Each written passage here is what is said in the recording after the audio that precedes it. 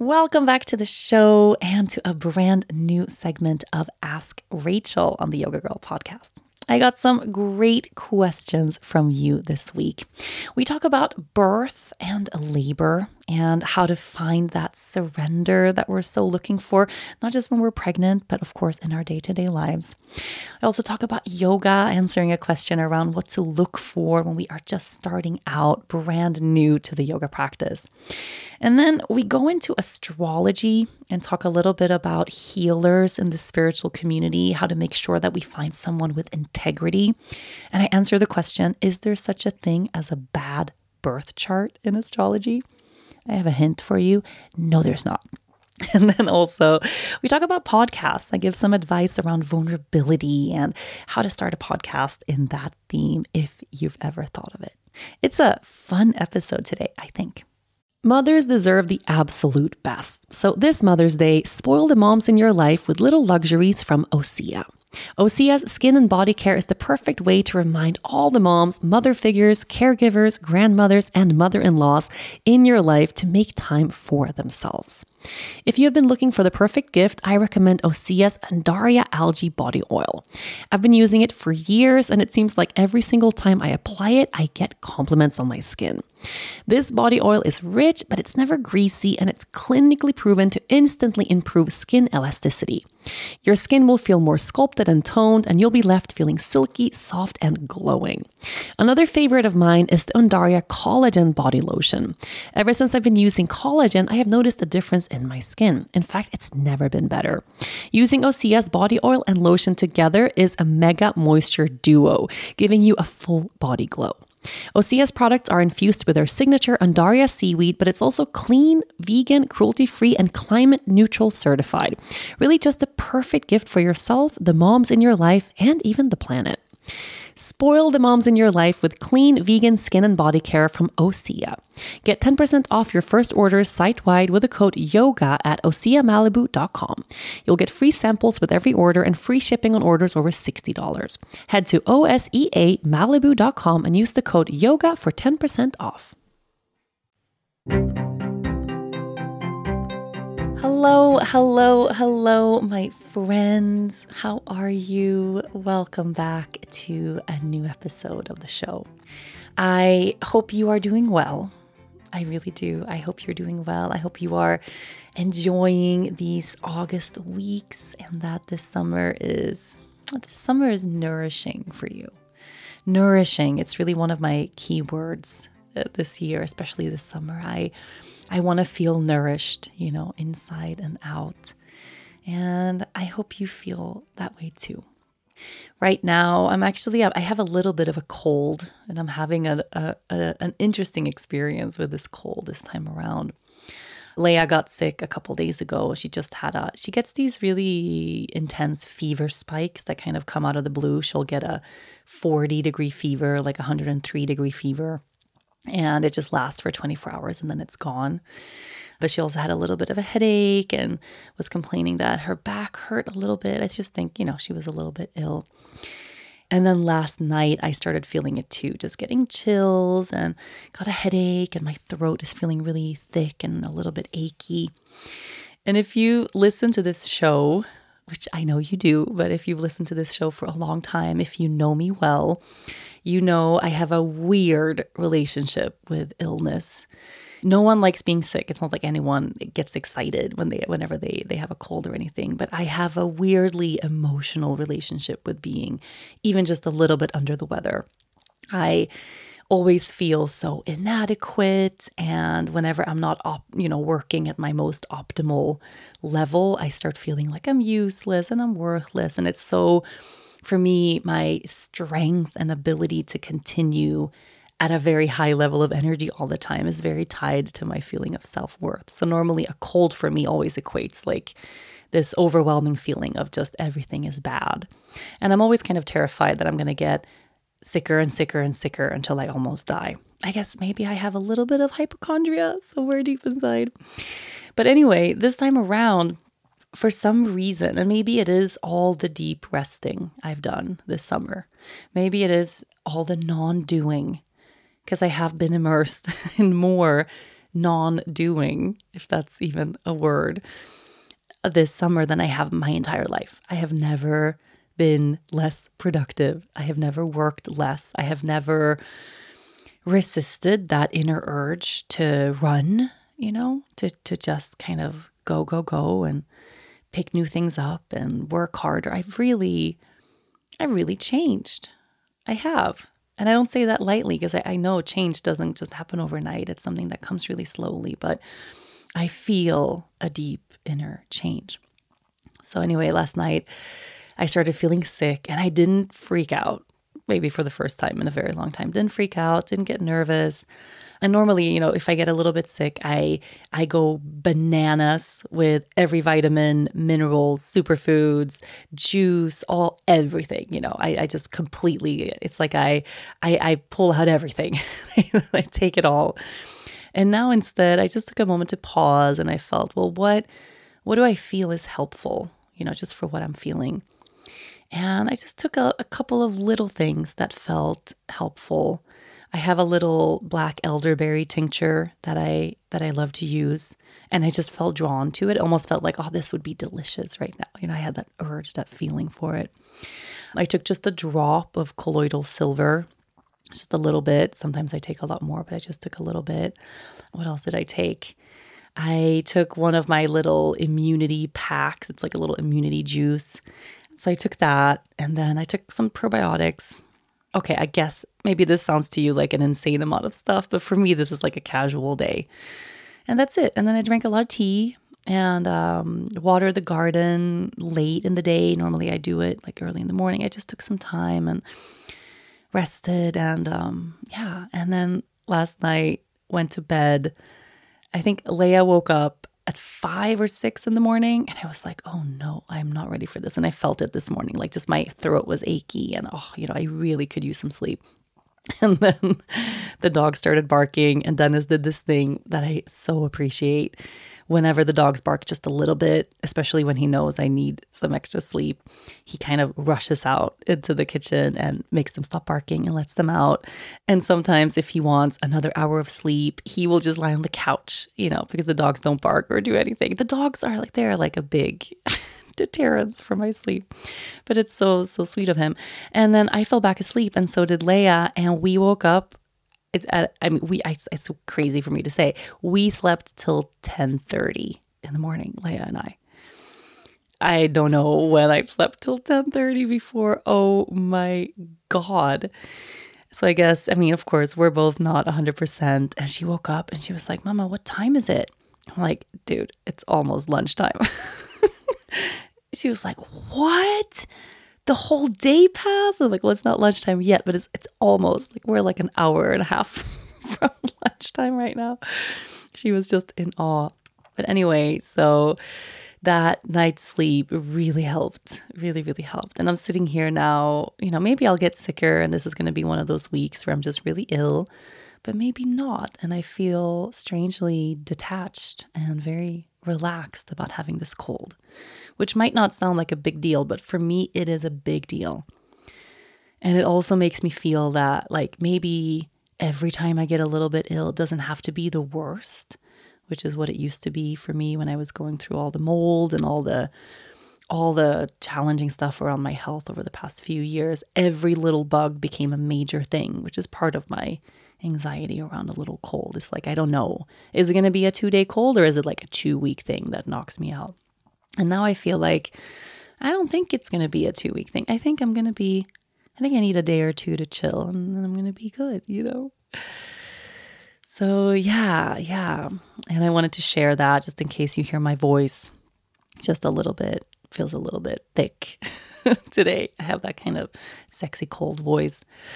And also just feeling soft and feeling vulnerable and feeling good, even though I'm a little ill. And yeah, that's where I am.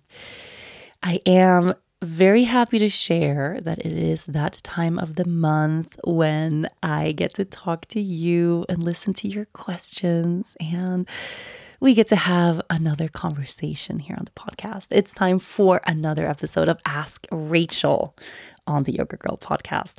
And I'm so excited. I know we've had so many new questions come in. It's wild to me how after every Ask Rachel episode or every Ask Rachel segment on the show, we get so many more questions. So just a little reminder, if you have a question you want to ask or just something you want to share or anything at all, you can call. If you're in the US, you call 720-443-1771. That's 720-443-1771. Say your name if you want, where you're from, and just ask your question. Try to keep it under a minute if you can. And you might just hear your own voice on the next segment of Ask Rachel on the show. If you're not in the US, you call that same number, but you just put +1 before. I mean, I know you know that, but yes. So we've had some new questions come in, and as usual, I haven't listened to them yet. And we're going to do that thing that I so love where I close my eyes, place my hand to my heart. And if you want to, you can join me in that right now. Just closing your eyes, one hand to your heart. Take a deep breath in through the nose and out through the nose. Envisioning right now that you are a part of a circle, which actually you are. By listening to these words right now and being present in this field of energy, we are in a circle together. And there is a whole big, beautiful group of people out there in the world. Some probably really close to you, some probably really far away. But a whole big group of us out there that feel similar things, that are drawn to similar things, that are longing for similar experiences and that similar sense of connection and belonging, and that find comfort in this podcast every single week. So I want you to imagine to your right, there's a being there, there's a person there listening to these words right now. And to your left, there's a person there. And you can even imagine their shoulders kind of rubbing against yours as if we're tightly crammed together in a small circle in a space. I always envision the Luna Shala at Island Yoga, which is, of course, and forever my favorite place to sit in circle. But just envisioning that, you as a part of a community, part of the whole, part of the group, part of the circle. And you can stay here just listening to the rest of this show with your eyes closed, or you can open your eyes and go about whatever you go about whenever you listen to podcasts. I haven't heard these questions before, so we'll just stay very present and listen and see where it takes us. Hi, Rachel. I'm calling to ask what type of yoga practice you recommend for a beginner and for somebody who is on a deep healing journey. Thank you. Hope to hear from you soon. Bye-bye. Hi. Thank you for your question. The first thing that comes to me here is it's less about the style of yoga, I think, and less about the lineage of yoga, and more about the person you're able to find to guide you on that path.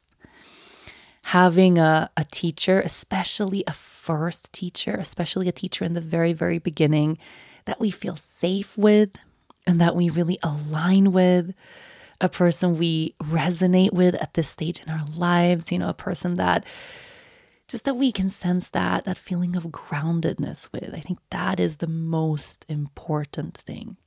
Because you can be in a room, especially as a new practitioner, you can be in a room with the most revered, most advanced, most experienced teacher of ever.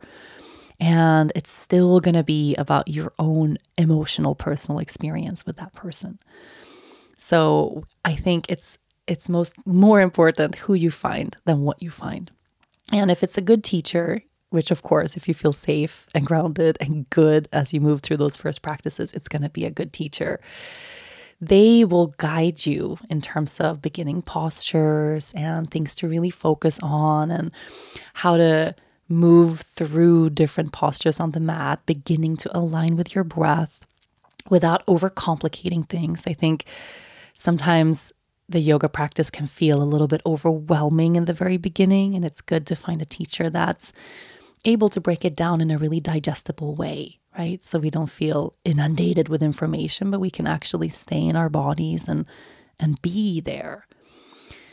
So my recommendation, if it's your very first time, is to try a few different studios out. Or if you have a studio that you like, try a few different teachers out. You can ask, what is a really good class out of these classes? What is a good class for a beginner? Most studios offer dedicated classes for beginners. But even so, it doesn't have to be labeled a first timers class or a beginner's class. If it's a good teacher, you should be able to walk into any non-advanced class, right? So any level 1 class with a teacher, and they should be able to make you feel at home. And then try a few different things. Maybe a yin type practice is great for you. That's very, very slow and where we stay in the same pose for a very long time and you have tons of props to support you. But maybe you come to that kind of practice and you find it really boring and you feel like you can't stay present because your mind is racing and that's not at all what you wanted. Maybe a vinyasa style practice is really good for you, where you get to move and sweat and kind of have that continuous instruction all throughout the class to guide you. Or maybe you come to a vinyasa practice and you feel like things are moving too quickly, So it's good to try 3 different kinds of classes, at least, and a couple different kinds of teachers and see which one actually feels best. And if you find one where you feel at the end of it, like, okay, there's something here, give it a couple of times, right? Give it a couple of times in the same class with the same teacher, because about the third, even the second, third time, you're going to recognize the language and the names of the poses, and you're going to have this kind of little bit of the muscle memory is going to kick in, and you're going to feel more and more secure on the mat and more secure in your own body.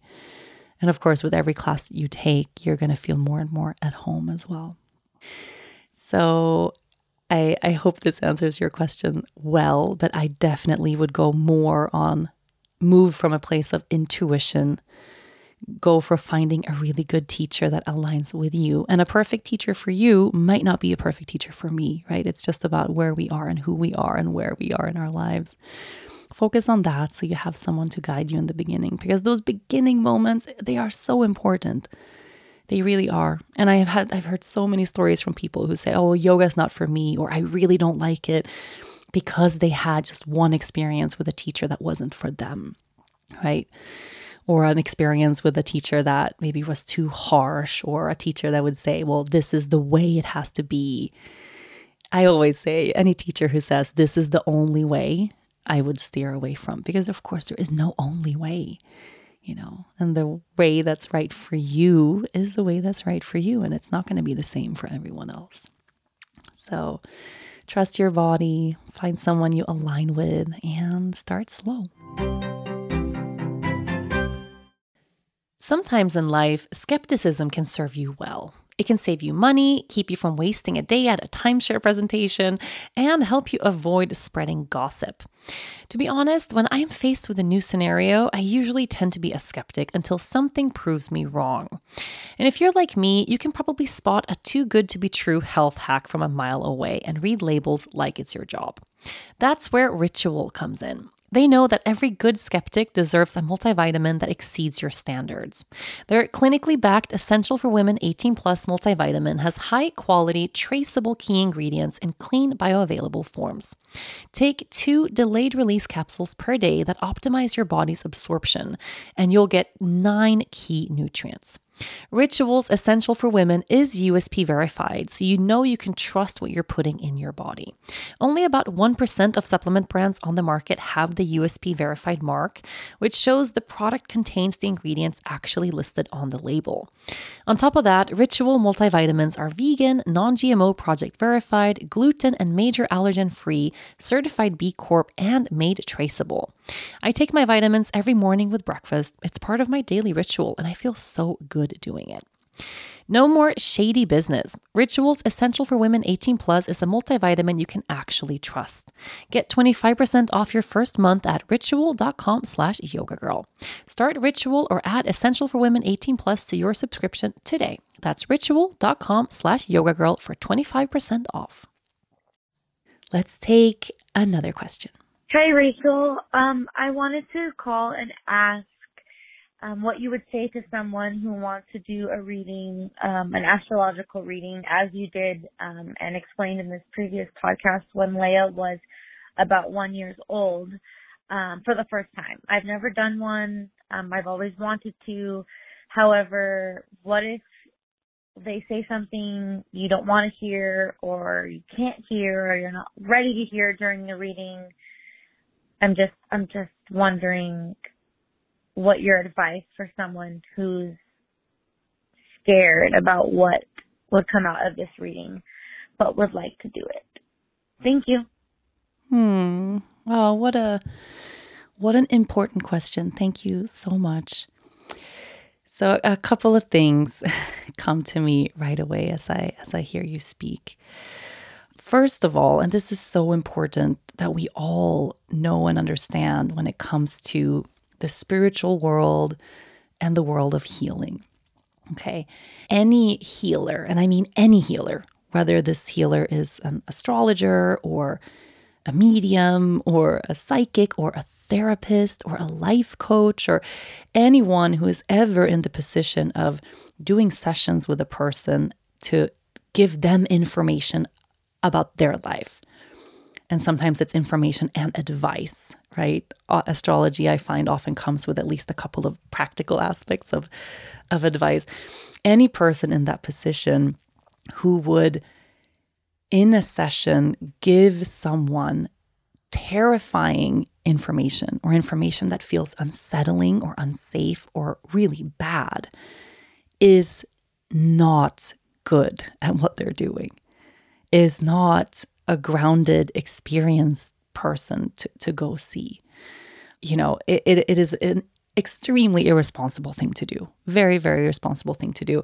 And most of the time, you know, especially when it comes to astrology, I can't speak for a lot of other forms of healing, but untrue, completely untrue, and very, very irresponsible, you know. So if you've ever heard of an astrologer that gives these kinds of readings or that give people set in stone, I'm using air quotations here, set in stone, scary or bad or unsafe information. If you ever hear of any person like that, stay very far away from them, because that is not what astrology is about. It's not what astrology does. And it's not the right way to go about anything.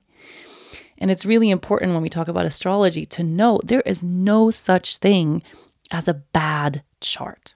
There's no such thing as a bad chart. And people ask me this all the time. And when I first started out, I asked my astrologer this all the time, you know, have you ever seen a chart and just at first glance, you just know, oh my God, this is terrible. What a hard life. What a terrible.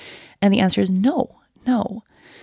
You know, we can read a birth chart and we can pick up on the energies of that chart and the influences of that chart. And we can learn a lot about that person's attitudes and what they are inclined toward. We can learn a lot about their personalities, what they might be drawn to, what might be challenging.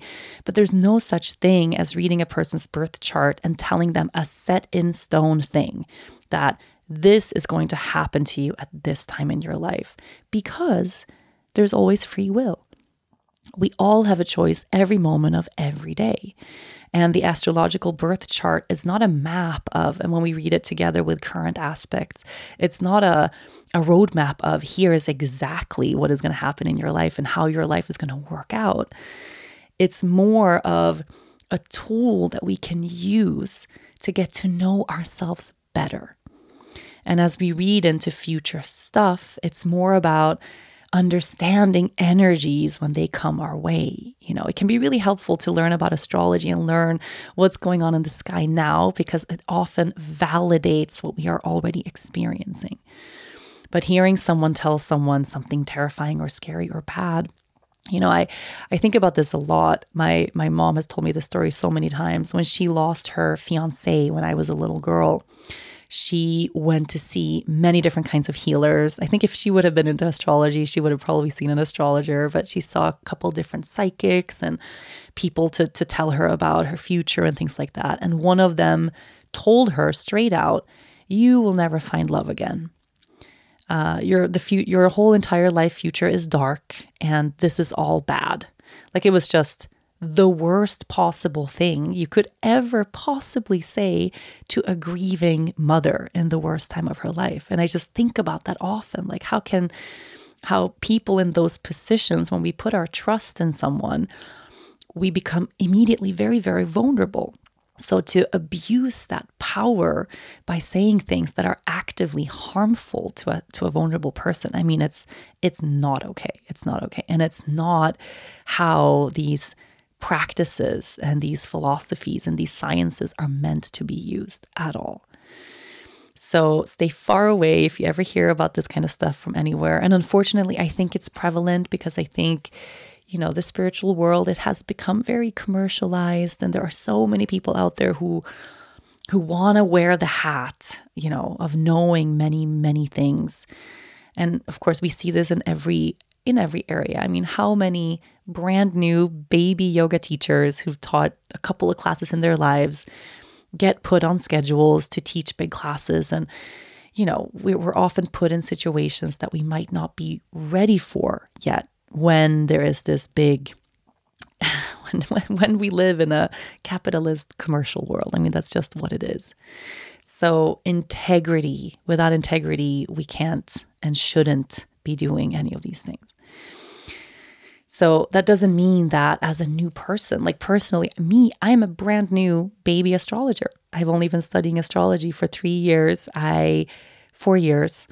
I know nothing, that's really, I would never call myself an astrologer. I feel like in 10 years, if I keep studying the way I'm studying, I might feel like I know something, but it's one of those life sciences that at the end of our lives, even if we study it our whole entire lives, there will be more to know.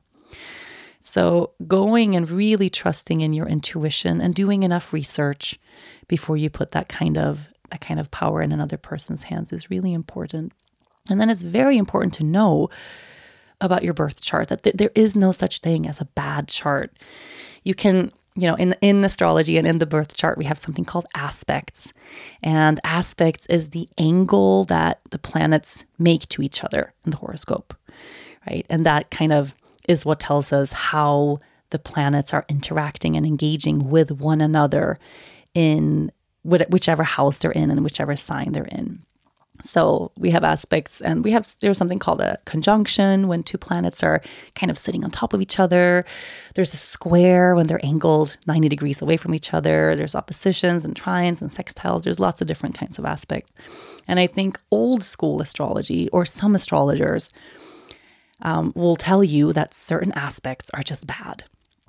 Like a square. Like, that's a bad aspect. That means that two planets aren't getting along, and that's going to be a red flag there or a challenge there somehow. But what I have learned more, and the approach that I much, much, much prefer, is the openness of there is no defined thing there. It's more about the intensity of energies between those two planets. It tells me more about there could be friction here. It could also be more of that aliveness in the energies that you feel in those planets and how they're interacting with each other in that aspect. It completely depends on where you are in your life. I can be in a place in my life where I feel deeply grounded, where I'm taking really good care of myself, where I'm using my resources. I feel a sense of belonging. I'm just in that season in my life where I have some flow, right? And then all of a sudden, what's supposed to be a challenging aspect comes along. But depending on where I am in life, I'm able to deal with that aspect in a completely different way. So I would never be able to tell someone, here is a really horrible time coming.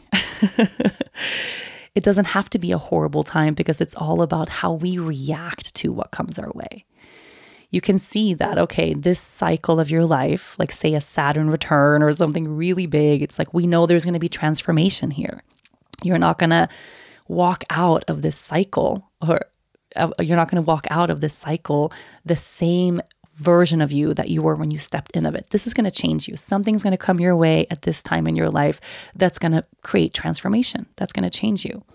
Now, exactly how that transformation is going to happen and how you are going to react to it, my birth chart can't, or your birth chart can't tell me that. Only you will know. So if you have the ability to really use that for healing, right? If you are supported, if you have the means that you need to move through this thing, chances are that that transformation is going to feel very positive, maybe unsteady and uncertain. But if you're all alone, if you're not supported, if you don't have the resources that you need, if you don't have the financial means that you need to feel safe and held, that challenge could be overwhelming and a big season that just feels like shadow and darkness. Yeah. But it's impossible as an outside person to actually know for sure. Yeah.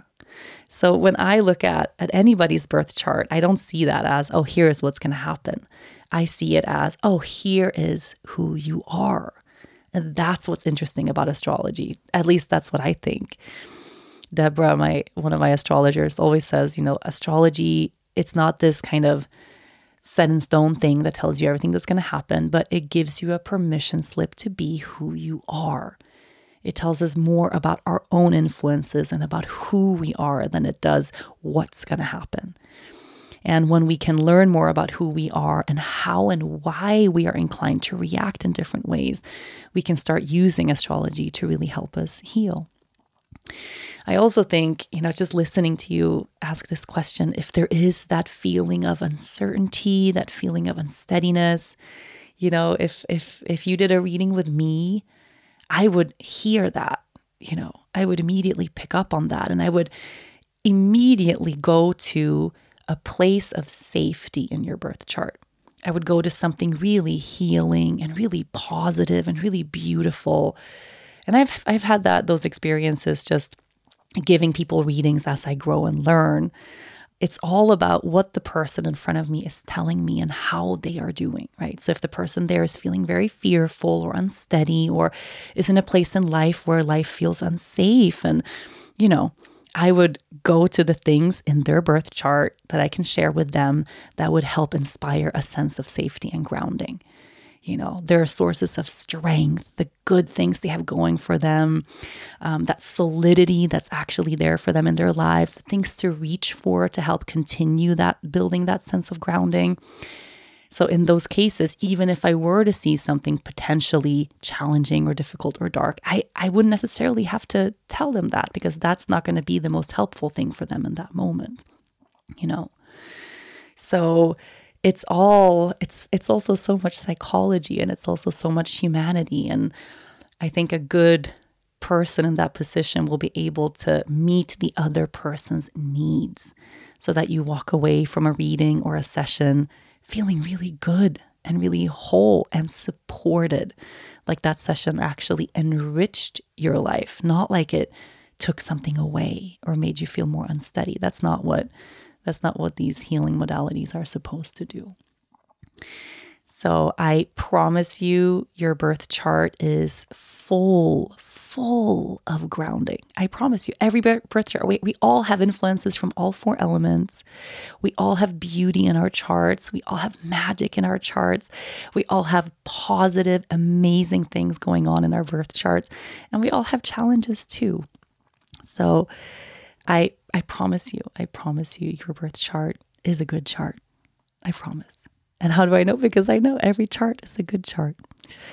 So take your time, maybe now is not the best time to go have a reading like this if you're not feeling 100% about it.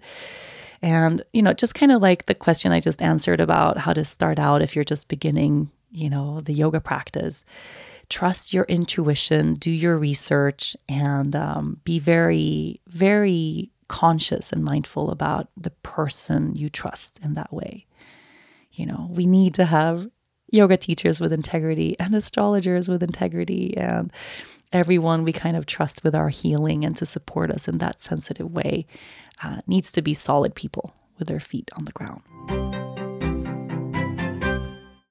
Hey, Rachel. My name is Bella, and I would like to know what you recommend to a person who wants to start a podcast. I'm on this really deep healing journey, and my cousin and I want to start a podcast that creates a safe space for ourselves and for other people to talk about healing and trauma and family and growth and just life, really, and to give others and each other the opportunities to be vulnerable and real and honest. But of course, naturally, I'm fearful. It's so scary to be vulnerable with people you know, let alone on a podcast where you're not sure who or how many people will be listening. And I know that this is what you do on your podcast, and you're always so vulnerable, and it's so beautiful. So please, I would love to hear any advice you have. Thanks. Oh, thank you. Thank you. What a wonderful, fun idea. You know, I feel like I talk about this a lot, but I love just podcasts overall as a medium. I love it. I adore it.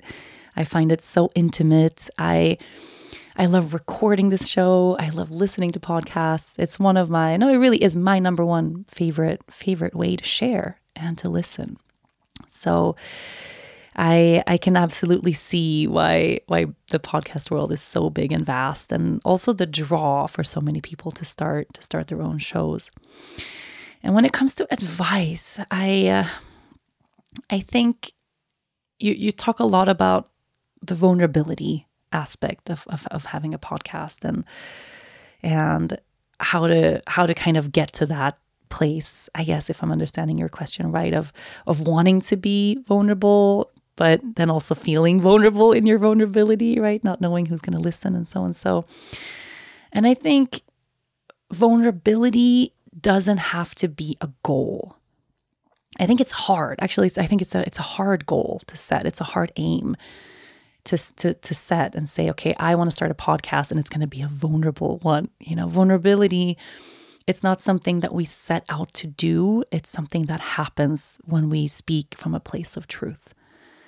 And you're going to have moments and times recording this podcast where you don't want to be vulnerable, where vulnerability actually isn't necessary, where the conversation goes in completely different kinds of directions, where it's more fact-based or informational, and then it's fun and funny, and then it's just storytelling, and then it's, and then you're going to have moments where naturally you find yourself either through conversation with someone else, listening to them, or someone guiding you into a conversation, or your own inner voice guiding you to a place inside of yourself where vulnerability just arrives. And in that moment, if vulnerability arrives and you feel grounded and safe to share, you will share. And if in that moment when vulnerability arrives, you don't feel grounded and safe, you won't share. You don't have to share. I don't think vulnerability is one of those things that we have to be doing all the time. It's actually, it can be really healing and really helpful. And it's this big part of our humanity that connects us together. But sometimes too much vulnerability can feel really unsafe. And I've had that happen. I mean, I still have that happen where people online sometimes take something really vulnerable that I say on the podcast that I forget, right? Because I speak so truthfully on this show all the time, and they'll turn it against me, and they'll say something really mean, or they'll publish a blog about something I said and throw it in my face later. And I kind of get this vulnerability hangover. It's like, oh God, you never know how people are going to react to what you say, and you never know, what's going to happen at the other end of it. But I find that if in the moment it felt authentic to you, it's going to continue to feel authentic later as well. And if after having recorded something and you end up finding yourself, being extremely vulnerable or sharing something very sensitive, what I would recommend if you feel a little unsteady about that is to listen to the episode afterwards. I never have, but what I have done, and I do this sometimes, not often, but sometimes I'll tell a story or I'll share something on the show. And then as I finish the thread of what I was saying, I have this feeling of, no, it's just a feeling. And sometimes it's not logical. Sometimes it's not even like, well, this wasn't more sensitive than this other thing I shared, or it's just a little feeling of no. And then I'll speak into the mic and tell Phil, who edits the show, oh, hey, let's skip that. Let's skip that part. I changed my mind. Let's go back to, and then I just kind of pick up the thread from where I was before. Sometimes, and this is very rare. I never really re-listened to any of my shows, but sometimes something lingers with me after I've recorded a podcast, and then I get that feeling, oh, you know what? No. And then I'll send an email like, hey, I think halfway through or 2/3 through, I talk about this thing. I want to edit it out. And then we do that. And I think that's happened, I don't know, say it's 5 times a year. And I record 52 episodes of the Yoga Girl podcast. And 5 times 52, can I do some quick math? 5 times 52, that's 260 episodes a year. Is that true? Am I bad at math? Of Yoga Girl Day. I mean, I basically record 300 plus episodes a year. So 6 times a year, I want to edit something out. But those times are very important. And it's very important that I act on that inner feeling without there having to be a logical reason behind it at all. So I guess that's my advice around vulnerability. Number one, you don't have to be vulnerable. I don't think you have to set a goal for the podcast to be vulnerable. I would rather you set the goal for the podcast to be storytelling, or, if it's well-being, or if it's about heat, like set a more structured aim for what are we going to talk about? What are these conversations? What area of life are they in? And then allow vulnerability to be what happens, just the outcome of authentic conversation. Because then you don't have to feel like, oh, we didn't get there and then we got there. Like, it's this beautiful bonus that we get from just telling our truth. And you might have guests on the show who definitely are not like that. I've had that before where I try to take a conversation to a heartfelt place and the other person is like, no, And it could be from where they are at in their lives. It could be how they live. It could be who they are as a person. There's tons of people out there who don't like to open up. So we don't have to be vulnerable. You have the ability to mid-show, mid-recording, not take the vulnerable route if you don't feel safe and grounded in that vulnerability in the moment. And you have the ability to edit out and remove things if you feel like you overspoke or you shared too much of your heart, right? And then, of course, you can do a few episodes and then see how you feel.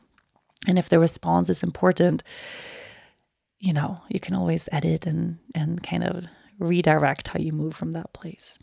But when I think of the challenge of showing a lot of vulnerability in such a public space, one of the ways it manifests for me, and this happens quite a lot, I gotta say, is I will meet people kind of often who have just been listening to an episode, or they are mid-listening to an episode. Like that's happened a couple times. Someone's like out for a walk listening to a Yoga Girl podcast episode in their headphones, and then they randomly pass me. Like that's happened. Or, they see me at the grocery store and they just listened to an episode this morning, something like that.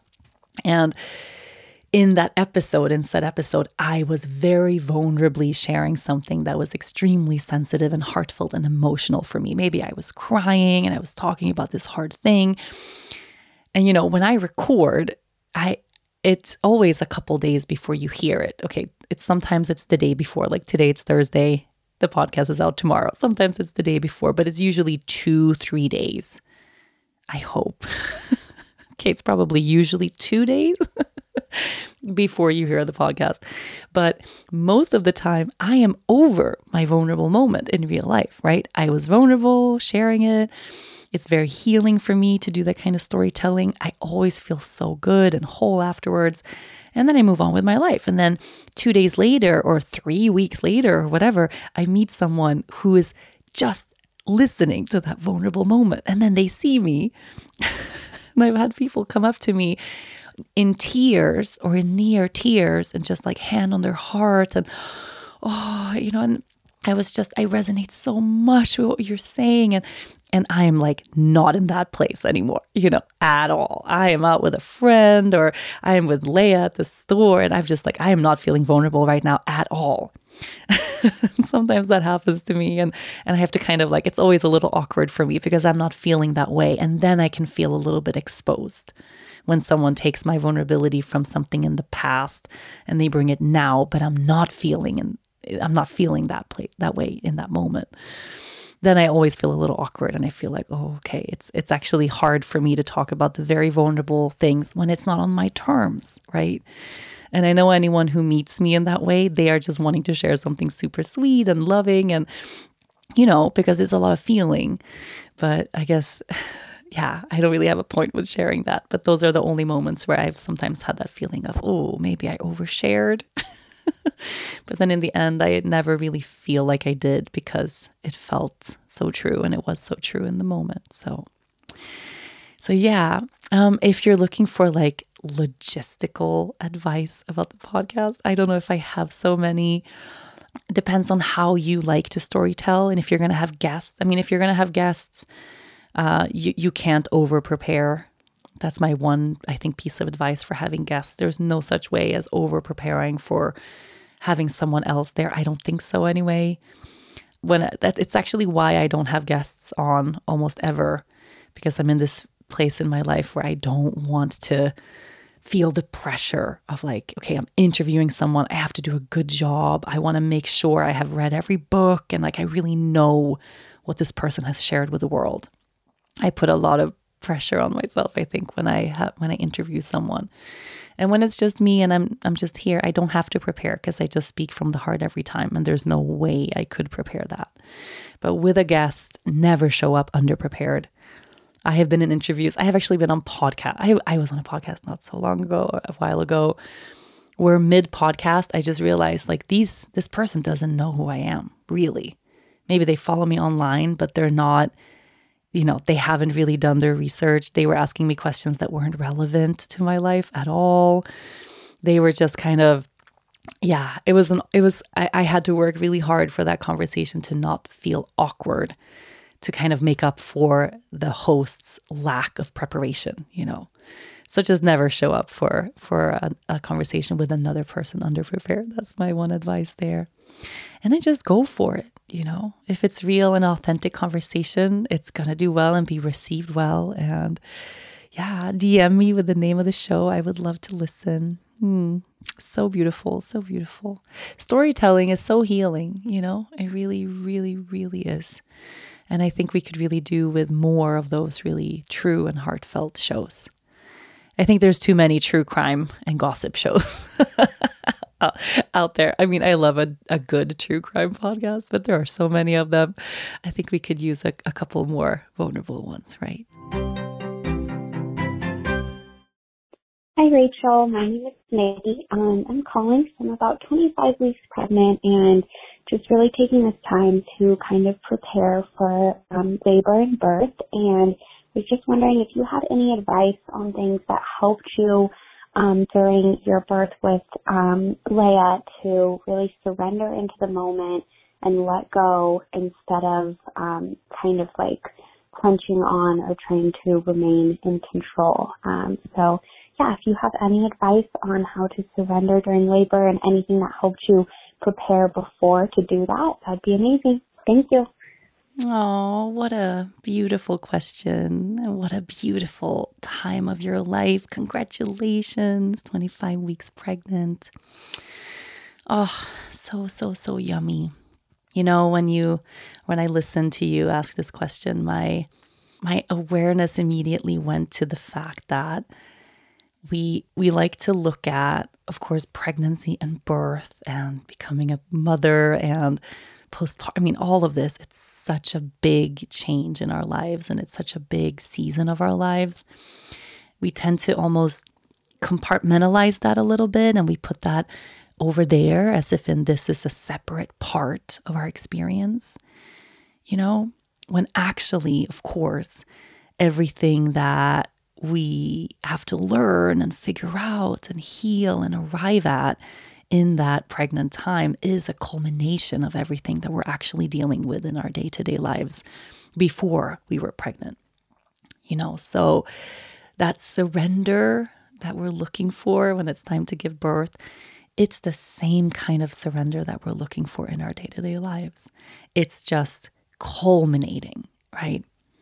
It's kind of like, what Glennon Doyle told me once, and I think about this very often. It's like one of those little quotes that's just etched into my brain, that whenever something big is happening, it's like we're just in the advanced version of the class that we're always in. Being pregnant is being in the advanced version of the class that you were in before you got pregnant. And she told me this when we were in the middle of the peak of lockdown and the pandemic. Like this pandemic, it's just the advanced version of the class we're already in. It's the same lessons, it's the same work, it's just more urgent. It's just culminating and peaking and in our faces right now. And that's so true. And I find that it can be really, at least for me, was really helpful to remind myself of that being pregnant and giving birth and becoming a mother, it's not learning a brand new thing. It's not becoming a brand new person or a brand new version of me. It's not, of course, it's a lot of new. It's a lot of first. It's a lot of, whoa, never experienced this in this way before. But a lot of it is also old, and that surrender that we need for labor is the same surrender that you've been working toward your entire life. It is the culmination of all the healing work that you have done that led you to be able to become pregnant, And I really believe this. I think there's no mistakes, we get pregnant at the time that we get pregnant because we were ready for that pregnancy at that time. And I think we have to have done a certain level of ancestral healing work, whether we are aware of it or not, for us to actually be able to arrive at that place where we are ready to house a new being in our womb, and then give birth to that being. So trusting that you are totally in the right place. It's not too soon. It's not too late. It's not, oh, you should have done more of this or more of that or been more prepared. I remember having some of those feelings when I was pregnant. It's like, oh, I almost wished I had done more of that work. And I had this idea for a while, like I should have done another psychedelic ceremony, just because I remembered doing ayahuasca way back really helped me with learning how to surrender. Really it was my first big experience of surrendering. And I had that thought, oh, if I'd only done like another one before I got pregnant, I would be more ready to surrender or something like that, which of course wasn't true, right? I had all the tools that I needed, or I wouldn't be pregnant with her, or I wouldn't be about to go through this experience. So reminding yourself that you have what you need. You have what you need. And not only, and sometimes this is helpful, but sometimes it's just not this thing that people say, we've been giving birth to literally since the dawn of time. It's something that we do. It's something that we've always done. It's something that's inherently a part of who we are. It's like we make it so complicated. And I remember people telling me when I was pregnant, there's women in Vietnam who squat in a rice paddy and just give birth and continue with their day. And I remember like, well, first of all, that wasn't really helpful for me at the time. First of all, it makes me really worried about the woman in the rice paddy. Like, does she need help? It feels unfair, Maybe that experience is better and more wholesome. And I have no idea. I've never had that experience myself. But that idea that everyone does this, so it should be so natural and so easy, it's not the same for every single person, right? And I don't want to bypass the fact that birth is really transformational and can be really fucking hard. But I also wanted to really shower myself with positive birth stories and stories in person, being told and hearing that storytelling from people that I knew who'd actually had births, not just that were super easy or totally orgasmic, or those births that are like 1 in a million, but births that were really aligned with what they needed. And all of them were hard. I don't think there's a single birth that doesn't come with hard. But hearing those experiences that came without overwhelming fear or without trauma. Just listening to that. I listened to a lot of podcasts. I read a lot of books. I talked to a lot of people just to hear their kind of grounded birth stories, which was so very helpful for me in realizing that not everybody has the same experience. And surrender means different things for different people. So I don't know if what I'm saying is actually helpful, but those things, reminding myself that I have the tools and that all the healing work I've done is a part of the healing work I needed to have done to be able to give birth. And actually, emotionally, I'm ready. And how do I know I'm ready? Well, because I'm 25 weeks pregnant, like I'm here, right? And then focusing on ingesting and taking in information that you really feel is helpful, And for me, when I was pregnant, hearing horror stories from people, I remember having to set a really firm boundary with my mom, who had 4 kind of traumatic births. And it was very hard for her to not kind of badger me with this terrible experience that she had, because she was so fearful and she was holding on, of course, she was filled with all of this heavy stuff and she was nervous for me. She wanted me to be prepared of how bad it would be. And I had to tell her really firmly so many times, I am not interested in this story. This is your story. It's not my story. And just because it was your story doesn't mean it's going to be mine, and there's healing work to be done there, in that space for her, but it wasn't there for me.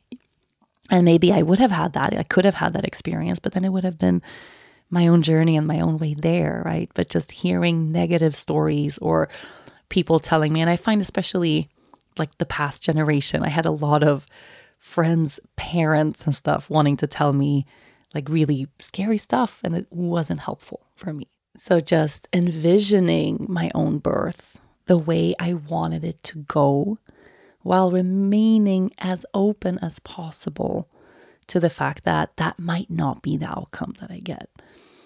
So when I was really visualizing the birth in front of me, I try to focus less on the logistics of it, the specifics of it, the kind of controlling aspects of here is how I need it to be.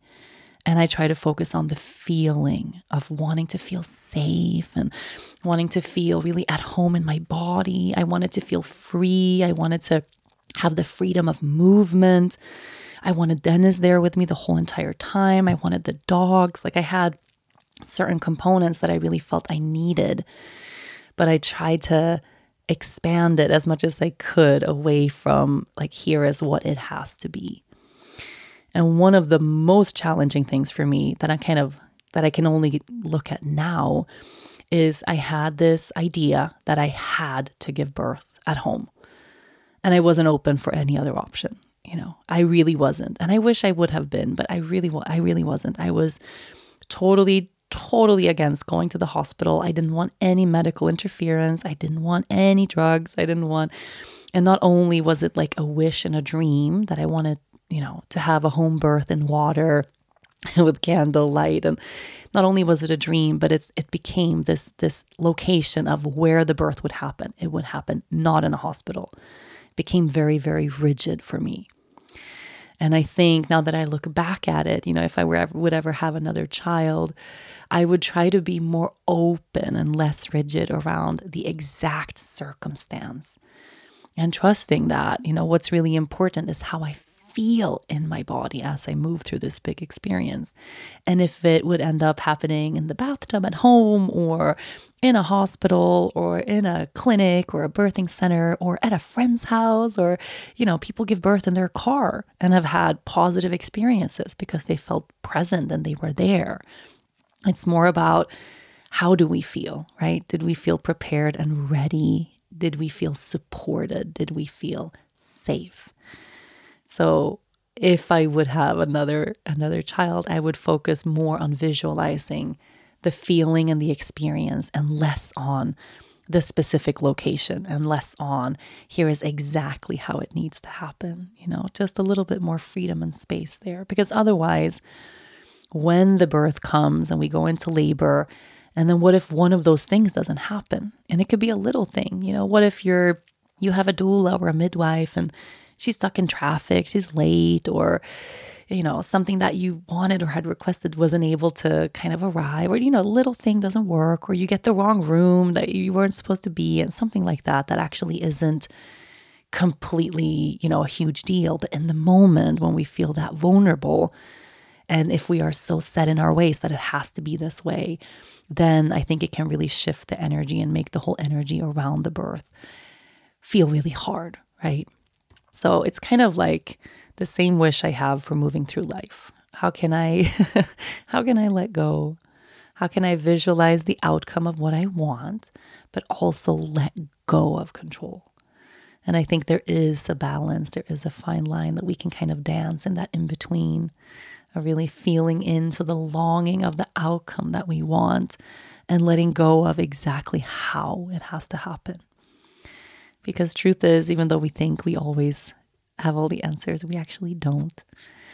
And I ended up giving birth in the hospital, the thing I didn't want, the thing I was so terrified of, the thing that, like meeting there was a male doctor that I didn't know that came in the room. I had all these ideas of like what I didn't want, right? I didn't want this, I didn't want that. And then some of those things happened, and I could only realize at the end of it that it had to happen that way. For me, letting go happened by letting go through the fact that it didn't go the way I had planned it, right? I had to surrender to this next new place. So, it makes me really smile. It makes me miss.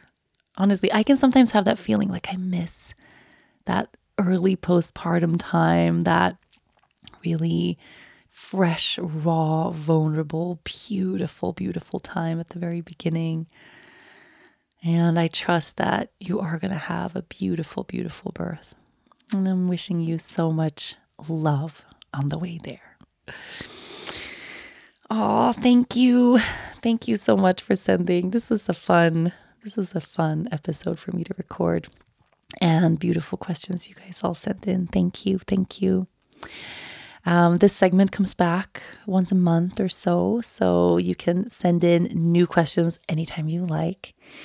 And, I would love it, just speaking of podcasts, if you have never rated this show, I would so from the bottom of my heart appreciate if you went on the podcast app or Spotify or wherever you're listening and give me one of those beautiful, magical 5-star reviews if you love the show. If you don't love the show, don't worry about it.